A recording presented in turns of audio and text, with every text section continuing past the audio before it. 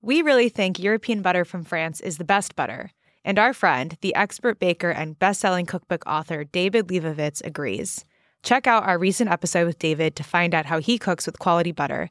And for recipes, tips, and cooking advice, go to tasteeurope.com. At this point, I've done so many of these weird challenges, my imagination feels kind of like silly putty. And I can just stretch it to see, like, what are the limits of cooking here? You're listening to the Taste Podcast. I'm Editor-in-Chief Matt Rodbard, here with Senior Editor Anna Hezel.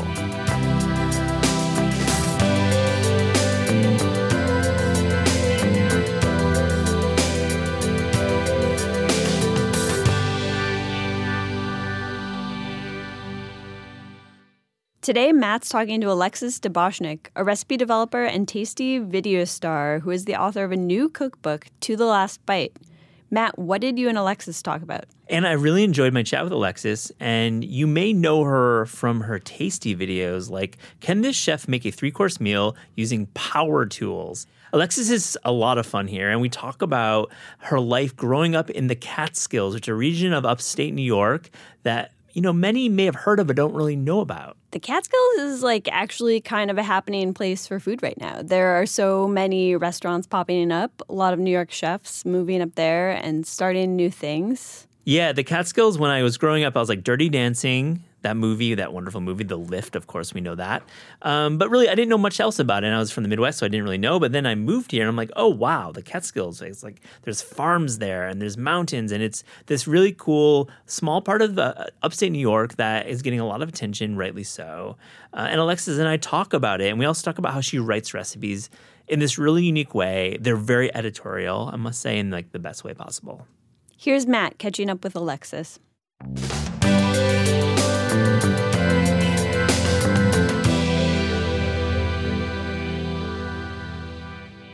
Alexis deBoschnek, welcome to the Taste Podcast. Thanks so much for having me. A day after your book has been released, you were going to come down to New York, hang out with some friends. It's mid-April. It's April 20th right now, just for the record. What happened yesterday? Let's go over that. Yesterday was not the day I expected. There was a foot of snow. Wow. We lost power for 14 hours. I couldn't come to the city. I was hanging out the window trying to get one bar of service, huddled by the fire all day. It was crazy. But that's typical upstate weather. And when we refer to upstate, we're referring to upstate New York. So let's just get that out of the way. Yes. You live in the Catskills. And I wanted to ask you about that region. I also live there. I live at the beginning of the Catskills in Orange County, which is just near Sullivan where it starts, but you're further up. What are the Catskills? And let's talk about the food of the Catskills. Is there actually a terroir of the Catskills? I think there is. First, the Catskills, it's a mountainous region in upstate New York. I'm about 3 hours from the George Washington Bridge. It's incredibly beautiful. It is just such a rural, bountiful region. And it's really, kind of one of the agricultural regions of New York State. There's so many dairy farms. There's beef farms. Pretty much every type of farm, and I think that's one of the reasons I love living there so much. We can literally see where we get our pastured beef, from our hill. Yeah. We can see the cows. We get our milk down the road. It's very much this, this whole idea of local food. It's we're living it. Yeah, with lots of microclimates. I agree. I thought of the Catskills as Dirty Dancing in the Borscht Belt. Personally, that was my connection. Sure. But then once I moved up there, it's truly a unique American agricultural center. Totally. And you're speaking of that. And so what are these farms like? What are they making? What are they producing? I think one of the joys is, they're really small scale farms. They're family farms that have been around for generations, or they're new farmers that are getting really into it, getting into the area. And there's beef, sheep, goats, vegetables. There's so many farmers that come to the Union Square Farmers Market. It's just, trout. Everything you could kind of imagine, they're doing It feels a little bit where I grew up in West Michigan or the Midwest, plus Colorado. Totally. It's got similar ranges of cattle, mountains, but also this black dirt. Yeah. You grew up there. I did. Well, I was born in New York and then moved there when I was 2. So to me, it's home. It's home. So what was it like growing up in a rural community up in the Catskills? Were you wishing you were living in the city? Yeah, of course. Good. I mean, no, I as a kid, I loved it. My dad is an artist. He lived in Williamsburg, so I went kind of back and forth. And I was like, once I was a teenager, I was like, get me out of here. Yeah. I want to be in New York. That's where I belong. That's where, all the things are happening. I graduated early from high school because I was like, I can't do the small town thing anymore. And, in retrospect, I'm like, oh, it was amazing. I think as a teenager, no one really appreciates where they're from. Yeah. But it was pretty wholesome. I mean, we were going to parties on top of hills under power lines, and it was called God's Knob. It felt very, I'm it's pretty wholesome American.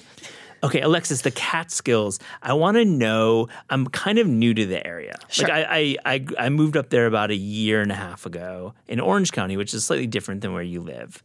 So where am I? We're talking about west side of the river. There's a whole east side, west side thing. Yes, totally. Gary Steingart and I talked about on that episode about the east west, and he writes about his great new book. But where should I I want to know, you're plugged. Where are we eating in this 700-mile radius area? I mean, I have to plug my local favorites. There's this place called Hollow in Delhi. It's a cafe by day, restaurant by night. I think the chef worked at Momofuku. It is legit and insane that we have this. You can get a chicken katsu sandwich in Delhi, which is insane. Population cool. 3,000. This is groundbreaking for us. Yeah. Another favorite, the Bovina Fermentary. My friends opened it. It's this amazing in brewery hidden in the woods in truly the middle of nowhere. Mm-hmm. Incredible beer. They have great food. You can go to these special dinners they have on the weekends. Yeah, Bovina's a cool little spot. I like it up there. Very cool. It's nice up there. So what is the deal? Why are folks moving up from the city? I mean, I have my reasons, you have your reasons, but why do you think the food people, the restaurant folks, are moving upstate? I mean, I think people are, I think the pandemic really kind of shone a light on people's priorities. And, living in the Catskills, you get to really be close to your food. Yeah. And I think especially if you work in food, people want to see that, touch it, work with it. Fully agree. Drive down the road to get it. But then you can hang out in the city when you want. Yeah, but then you can drive down the city in 3 hours and be here. It's a special place. Any other places that I should be going upstate? Oh my gosh. I mean, I think, there's another one, Selinsky's in this town called Stamford. This is going to be controversial. People are going to get upset. Yeah. The best brisket I've ever had. Wow. The best. It is. I'm like, what are they doing? He makes all this charcuterie and, meat products with local organic meat. Yeah. But this brisket, I dream about it. Is it so it's a Jewish style brisket and not a smoked brisket? Exactly. Yeah, cool. It's incredible. I feel, how about Kingston? Do you ever make it down there? Is that too? I've heard Kingston's popping off. I can't wait to go. I mean, I've been a few years ago, but I'm there's so much to do. I mean, Kingston's an hour and a half from me. So yeah, it's definitely a different world. And that's the thing. A lot of folks maybe listening hear about upstate and they think it's a one-stop shop, one-stop place, or one town, or just Hudson, which it kind of feels like a little bit of. But I'm is Hudson the Catskills?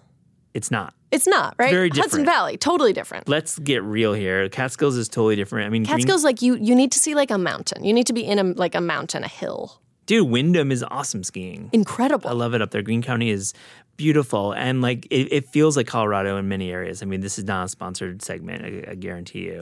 Maybe it is. How are you going to be there for the long haul? I mean, my fiance and I moved back in the pandemic thinking we were going to be there for 6 months, just kind of hang out for a bit.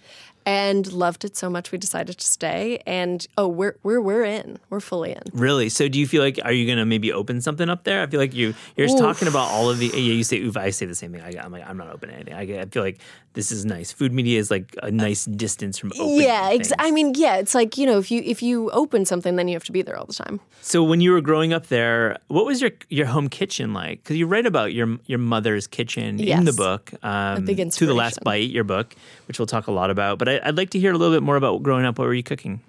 Well, I wasn't cooking much, I have to be honest. That didn't happen until college. Respect the honesty. I think that narrative is like, I was there at age 5 is like inaccurate. No, my mom's an amazing cook and she's also an amazing gardener. And, because it's such a rural area, there was, at the time, now the Catskills are like cool. There's like restaurants, there's things to do. There was literally nothing. Yeah. So she made dinner every single night. Otherwise, like if you don't cook, you don't eat. Right. No, it's true. You're not even getting a McDonald's or by you. Yeah, the McDonald's came in the 90s. Yeah. But it's like, there weren't a lot of options. So, she just had, she was really cooking seasonally. We had a big garden and, we had an amazing farmer's market. That's been going on for years. And she really, cooked with the seasons. And it's, nothing too crazy complicated. I'd say approachable, using good ingredients. And I think that's kind of informed my own ethos with cooking today. Was there a dish that you grew up eating that you feel you still make a lot today? Yeah. There's my favorite recipe of all time. It's in the book. It's called weeknight rice. Yeah. It's kind of like a rice pilaf, I guess. You got some shallots, there's some white wine, chicken stock, and it's my favorite food.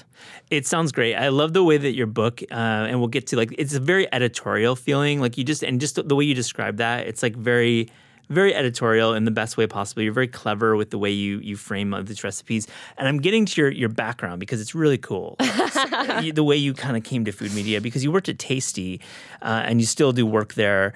And you are responsible for some of the biggest food videos ever on the internet. That's so weird. I'm like, when you say that, Sure. I'm like, do you have the right person? Are you sure that's me?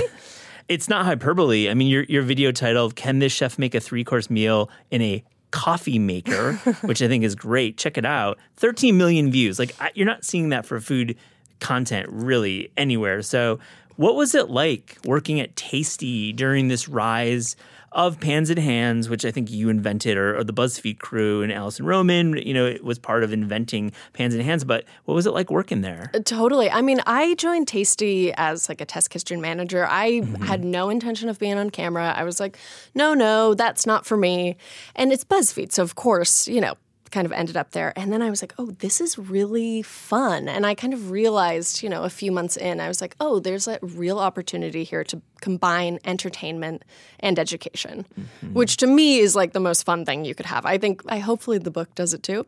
And it was just, I feel like YouTube was like really blowing up and there was so much creativity and we had so much flexibility to just try things. Like that's how the coffee maker video came up. They were just like, oh, should we see if this works? Yeah. And we did. And it was so weird. It was like one of the most fun shoots I've ever done. And we were like, this might not work. Like this might be a bust. And it did work. It was delicious. And the video, I think we got 1 million views in 24 hours. It was crazy.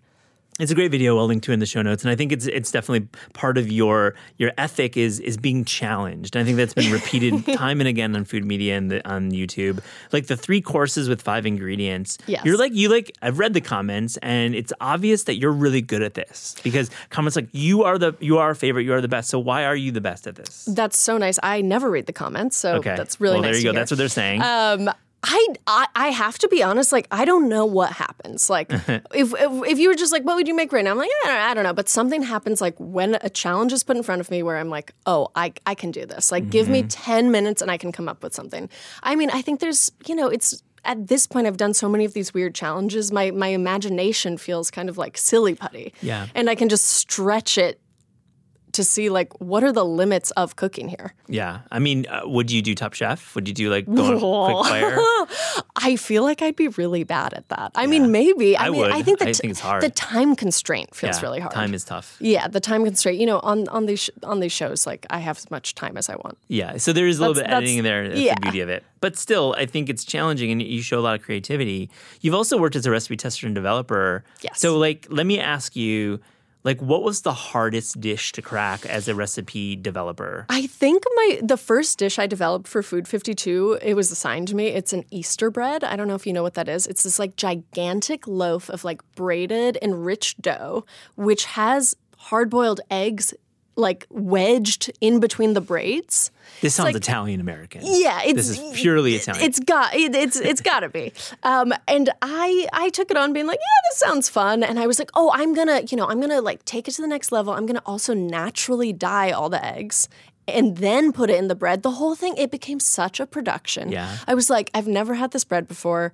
I've never naturally dyed eggs before. Like, how did I end up here? What am I doing? What was the outcome? It's delicious. It's delicious. Listen, I made it so many times that Yeah. by the end of it, it's got to be delicious. But you also test? Do you test? I test recipes. I would say develop more than test. You develop more than test. Yeah, but okay. but some testing. Okay, so your new book is wonderful. I'm going to come back to the point I was making, which is it's just every title is well conceived. Every head note is well conceived. Like some of the dishes are creamy preserved lemon pasta, spatchcock paprika chicken with carrots and onions, Baja fish tacos, banana tartatine, one bowl fudge brownie. I'm hyping all these because honestly, it feels like there's a real editorial angle here. So my question is what inspires you when you're writing these recipes that feel they're just pleasers? I mean, I think that's exactly it. I want to make recipes that people want to eat. I mean, I think, there's so many great recipes out there, but if people aren't actually cooking them and making them, then I have failed as a recipe developer. Yeah. And I want all my recipes to be approachable. Some are a little more complicated. Eggplant parm, that has, 2 pages instead of 1, but that's just takes a little more labor.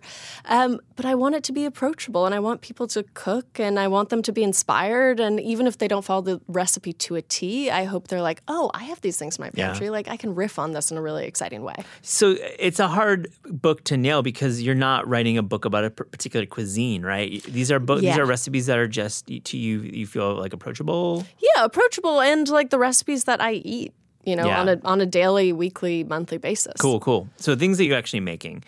That's a hard thing to sometimes to articulate. Totally. Sometimes we eat things that aren't that cool, right? Totally. I mean, listen, I'm not putting a recipe in there for the weird egg rice bowl that I have 3 times a week. But, a lot of these are on my weekly rotation. I have the tortilla and cheese, and I do have some weird bowls too. Everyone does. Everyone does. This is real talk. You have a YouTube channel. I think that I wanted to get a little bit, we talked about food media a bit on this podcast, and I want to get about when you leave a big place like Tasty to launch your own YouTube, and you're successful. You've got thousands of followers on YouTube.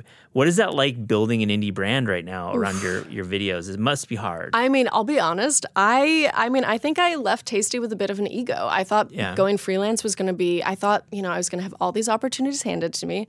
I didn't have a safety net. And it was a humbling experience. It takes a lot of hustle and a lot of time to kind of get your network. And, 9 months in, COVID hit. So that really knocked me out. I mean, I'm really proud of myself, and I think in a really good position now. But I think for anyone thinking about going freelance, or if you are freelance, that it is a constant hustle and a constant feast or famine. Yeah, I mean, it's a constant hustle, and it's always changing. The algorithms are changing, and so do you have a revenue stream for that? I mean, I think I'm in a really fortunate position because I also make money off of Instagram. Yeah. I do branded content and sponsored posts, and I'm really lucky to be able to do that. Yeah. So Instagram is a place where you make some revenue, but you're trying to build these videos on YouTube that articulate your cooking style. Totally. That should be a TV show. Is that what you're thinking? I mean, that'd be amazing. Yeah, right. Yeah. I mean, that's kind of the ultimate goal. But it's we're playing the long game here. I think there's a real shift right now of, coming out and being I am not BuzzFeed. I am my own person. And hopefully that this book is also representative of that. For sure. What's your relationship with TikTok? Non-existent. I figured. So this is interesting. Why so? Because I'm on Instagram for so many hours already. Yeah. It's I already feel like my brain is kind of rotting. Yeah. I've just come to accept that I need to do Reels. Maybe I'll upload it to TikTok, but it's hard. You can't do everything. I know it's hard, and Reels, not as good as TikTok. We'll just be real. Are you on TikTok? I am on TikTok. 2020 me was on TikTok. Sure. So early pandemic, I was on TikTok. You can find me at my name at Matt Rodbard at TikTok. But I love consuming it, and I think for home cooking, it's really, really, really, really powerful. We just had Eitan Bernath on here, and he talked about he's a TikTok star. he's like taken over. He is taking over, and he's great. He's amazing. Yeah. I mean, I really admire like the time and dedication it takes, and I think people underestimate how much goes into it. Yeah. You lived in California for a bit. 7 years. 7 years. Yes. So you left the Catskills and you went out to California. Left the Catskills, went to New York. Oh, went to New York. Went to FIT. I was here for 7 years, then went to LA. What was it like for 7 years in LA? What were you up to? It was amazing. I moved with an ex-boyfriend, like many of us have. Yeah, sure. And I loved it so much. I stayed, and it was amazing. I mean, it was such a contrast to the Catskills. Mm-hmm. And I'm so grateful for that time. I made amazing friends, amazing connections, got me into video. And I think it was kind of interesting to have this different perspective from a food media standpoint, like from the New York food media scene, some of which I like missed out on. But it depends on when you were in California. What years are we talking about? 2013 to 2020. Yeah, so it's definitely a certain time of New York media. But LA had its own unique, and you Totally. really lived there during, I would say, the rise of the national respect for LA as a food city. Which is, I'm still like, LA, best food city. Yeah, totally. I've said it many times on here that it is the best food city. So what's your favorite East Side taco spot? Oh, Put you on my the spot God. here. I mean, speaking of Baja fish tacos, I mean, Mariscos Jalisco's the best fish tacos I've ever had. Marisco, hell yeah. Respect to that choice. Incredible. If you're on the west side, I'll say like west of Brentwood. Where are you going? I have to be honest, I'm one of those people that rarely went to the west side. I would like go to Justa once every 6 months and be like, this is nice, now it's time to go back. Yeah, I take it you are an East Side fan. I can't pretend I'm not. No, right on. Okay, I brought up in the notes I sent you like chili crisp. It seems like you have a real deep love for chili crisp. I do have a chili crisp recipe. Yeah. I mean, I have a chili crisp recipe, which it's a great way to use up what you have in your pantry, and it's delicious. I mean, I know it's it takes some time. Yeah. Fly by Jing, obviously amazing. There's this place called Milu, and their chili crisp is like my latest thing. I can't get enough. I think it just makes literally everything better. That like weird egg rice bowl I mentioned, like the chili crisp. It's a vessel for the chili crisp. Got it. I think it's cool that you incorporated that along with a lot of other cool products. You're pretty plugged into the brands, food brands on the internet. I feel like it's just natural to your the way that you conduct your business and just like the kind of person you are and being really native to the online. My long-winded question is, what should I buy right now online? Food-wise? Yeah. Brightland olive oil. Right on. I can't get enough. I use it every single day. And actually their vinegar, the whole thing, their honey. Yeah, I'm a big fan of Brightland. I bought my mom some bottles a year ago. It's a great gift. It's expensive. Yeah. But if you're like able to treat yourself, Brightland olive oil. Yeah, I like that stuff. Okay, we asked all guests on the Taste Podcast if you could write a book with no budget, meaning you have an unlimited budget, or no deadline, meaning you have unlimited time. Oh, no budget. No budget. No budget. Okay. I feel like now that I've done a book, I'm like, I'm ready for the next one. Like you're feeling it. Oh, I'm like, I can do it. I know what to do. Like, I'm ready. What's it gonna be? Well, stay tuned. Okay, so you're not answering. You're ducking the question. Okay, so let's say this then. What's the dream book 4 of yours? Because you'll have more. What's the dream? Book 4. I'm hoping my kind of career in writing cookbooks kind of follows like my life as I kind of grow and change and move through the world. I hope my cookbooks kind of grow with me. Yeah, I think they will. I feel you're only starting your journey. Yeah, this is the beginning. Alexis deBoschnek, thank you for joining the Taste Podcast. Thank you so much for having me.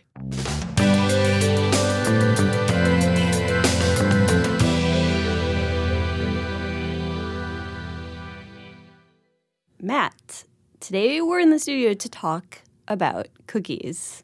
Specifically, a very famous, popular cookie known as the chocolate chip cookie. I've heard about it.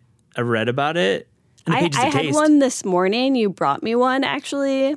Oh my God. Can we shout that out right from the jump? It's from the Sugar Station, New Jersey. It's good, right? It was really good. Really awesome cookie. But we're here today to talk about it because it's such a controversial topic. And we found ourselves covering chocolate chip cookies so much on Taste over the years. Absolutely. I feel like we have talked about it a lot in our editorial meetings every week because there's always a new take about like chocolate ratios and chewiness and cakiness, and you get like people really they're heated up. I think about the chocolate chip cookie, pun intended, with the urgency that you don't really find with like oatmeal raisin cookies, right?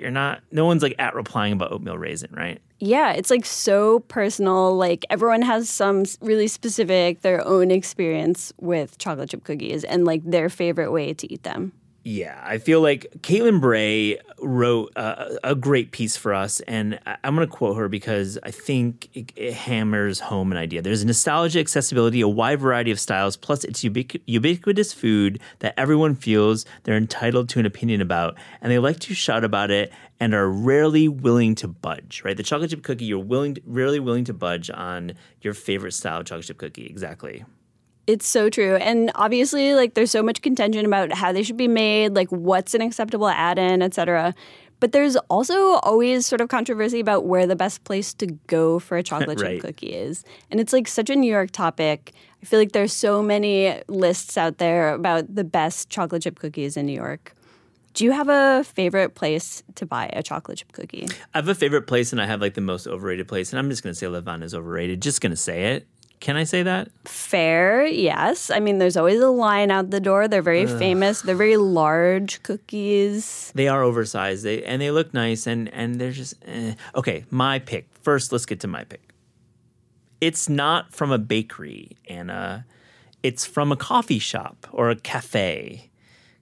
I feel like I've known about Culture Espresso since I think they opened. I mean, they've had locations on 33rd Street, 36th Street. It's kind of in that garment district area. It's not really like prized real estate, but they're smart because people will go to Culture to have, great espressos. They mostly pour Hart from Portland, Oregon, Hart Roasters, beautiful coffees. But these cookies, Anna, are why I go there. They're incredible. They make them sheet after sheet after sheet every single morning, and they're always served warm. And I think for me, they're more on the cakier side, so they're not giving you that crunch that I think some like Tate's is kind of like the epitome of crunch, and everyone kind of tries to follow Tate's, even though I'm not a huge Tate's fan. But I still think Culture makes the best cookie because it's got this incredibly bitter chocolate in it that works so well with an espresso milk drink, like with a cortado. You want that really bitter chocolate, and I love that bitterness because it cuts through the cortado. You get that hit of caffeine. You get the cookie. It's like the perfect thing. It's a perfect like after work lunch pick me up too, because like when you're just craving a little snack, but something that goes really well with coffee, like there's nothing better than that. Better. And what's your New York City pick for chocolate chip cookies? Well, this reminds me that I used to work right near Grand Central Station, and they have a Jacques Torres chocolate in there. Yeah. Which is really famous for their chocolate chip cookies. Their style is like packed with these really big chunks of chocolate, and they heat them up to order. So you get this like sort of unwieldy, sort of messy, like melty chocolate chip cookie, but it's so good. Similarly, they use like a really bitter dark chocolate, so it's not too sweet, which is something I really seek out. It's kind of flattened out, right? It's like a pretty flat and large. It's kind of like those cookies you get at like school or like high school. Definitely, yeah. Yeah. So Anna, a few years ago, Priya Krishna wrote this story for Taste. I wanted to talk about it because it was a great story. We'll link to it, absolutely. But it's about how people have these memories of chocolate chip cookies, and they seek chocolate chip cookies out at the most unique places. For one, she talked to somebody who went to the United Nations headquarters cafeteria for the best cookie. Someone loves Pret-a-Manger. Another person loves Subway, of all places. Subway, famous for their chocolate chip cookie kind of like plastic container at the checkout. It's like a guilty purchase. Everyone's done it. I've done it in the last week or so. For me personally, my kind of weirder place to love chocolate chip cookies was when I was in middle school. I was in ski club. Awesome. Yeah. One of the cool kids. Yeah, like not cool, not uncool. It was like in between. But they had the best chocolate chip cookies that they served at the cafeteria at Bittersweet Ski Resort in Otsego, Michigan. And I would buy that, put it in my pocket, And like on the lift, I would have a little like bite here and there through the course of the night. That was my memory. Do you have a memory yourself of a favorite chocolate chip cookie? That's such a smart move, just like the ski lift cookie. I know Priya also talked about some of the totally non-restaurant, non-bakery, non-food places people like to go for chocolate chip cookies. Yeah. Like Doubletree Inn, for instance, famous for their chocolate chip cookies. Oh, yeah, the Doubletree, the warm cookie of the Doubletree, and you check in, right? Yeah, it's such a good system to have. Also, Bob's Discount Furniture. She kind of wrote about like how the smell of cookies just makes people happy and makes people feel like they're home. So it's kind of like a weird branding exercise for some of these non-food businesses, just to make people feel comfortable. They say when you're selling a house, you should bake cookies and leave that in the oven when you're showing your house. You ever heard that before? Oh, yeah. It's like a real estate trick. It's a real estate trick. Totally. You don't want like a Glade like candle smell. You want chocolate chip cookie smell. Yeah. It's like there's something so authentic about it. Yeah. Do you have a favorite grocery store chocolate chip cookie? Anna, in fact, I do. And it might be a brand that's a little regional, but it is a brand called Matt's. Coincidence? I think not. No I think coincidence. so. Well, yeah, I think I originally probably ate Matt's cookies because it was my name and it was cute. Like, oh, Matt likes Matt's. But to be honest, and I think anyone who's a Matt's head out there listening right now will know, it's an incredible industrial cookie. We're talking about industrial cookies, ones you can buy in the grocery store. And Matt's Cookie Company is based in Wheeling, Illinois, so a Chicago suburb. And it was well known for serving these kind of oversized chocolate chip cookies that had, I would call it a brown sugary kind of note to them that was just richness that I thought for an industrial cookie was exceptional. What was the texture like? Because one of my biggest problems with store-bought cookies is that there isn't a ton of variation in texture. You get the like sort of like really brittle, crunchy, and then you get sort of like a weird like fake chewy kind of texture. And Matt's is just on the edge of fake chewy with real chewy because there's definitely a chew to it, and I think the best ones have that chew. But still, we're talking about industrial cookies. These aren't handmade one by one, so you're still going to compromise some flavor. They also do a peanut butter cookie. I know we're not going in the PB zone right now, but I think chocolate, like their peanut butter chocolate chip is pretty bomb, but honestly, their chocolate chip cookie is like the best. I must say, I went on Amazon this afternoon and looked at some of the reviews, and there were some pissed off people about Matt's. Oh my gosh, what were their complaints? Bone to pick with Matt's, that they're selling stale cookies. Oh my goodness. That the cookies but okay, here, like guys, like let's slow down. Don't buy cookies on Amazon. Yeah, horrible place to buy it. I mean, this is like a food with a shelf life. Yeah, guys. Buy it at your local, Subway. Jewel Osco, more like it. Jewel Osco in Chicago, Illinois, Chicagoland. Buy some Matt's cookies. Do you have a favorite industrial yourself? Maybe like chips, maybe like a classic Chips Ahoy when I'm like really in the right mood. But oof. I kind of am more of a homemade person. There's just more to offer texture-wise, I think, in the homemade realm. It's hard. I can't go with Chips Ahoy. I'm sorry. The ones with the rainbow M&Ms, though, I can go with those. Oh, yeah, totally. Super good. I actually learned a lot about cookie textures from your book, Food IQ. You did. Hey, how do we get Food IQ onto the show? I wonder. No, I appreciate you bringing it up because Food IQ, we did a question about chocolate chip cookies, and we talked to Sherry Yard, who's in it, she is a legendary pastry chef based in Los Angeles, worked at Spago, very, very, very influential pastry chef, and she helped us build a chart. And we took a chart. We went from extra crispy to average to thick and cakey to soft and chewy. So like from the crispiest range to the cakiest range. And we decided to kind of break it down by ingredients. We broke it down like brown sugar, eggs, flour, of course, all the fundamental elements of a cookie. And we decided to kind of break it down, show the progression. And sure enough, chewier has more brown sugar, crispier has more butter. That's the way it is. There's actually one of my favorite chocolate chip cookie recipes has no butter because it's actually vegan. Have you had the Ovenly vegan chocolate chip cookie? famous in New York. Really, really great call, Anna. I feel like that one from Agatha and Aaron at Ovenly. What a great cookie. It's really, really solid. Definitely, if you're making cookies for a vegan bunch, try it. It's really good. Also, the classic Toll House recipe. Like, it works so well. You can swap in different chocolate. You can swap in, like, fancy, like, slightly pricier dark chocolate. And it's just a really well-balanced cookie. Really solid recipe. I'm going to check it out. I feel like cookies are a controversial topic, and we have plenty of takes on taste, and we'll link to some of those articles in our show notes. There is something for everyone. Happy baking. The Taste Podcast is hosted by Matt Rodbard and me, Anna Heasel. The show is produced by Pat Stango and edited by Clayton Gumbert. Our theme music is by Steve Rydell. Visit Taste online at tastecooking.com and make sure to subscribe to our newsletter. Thanks for listening.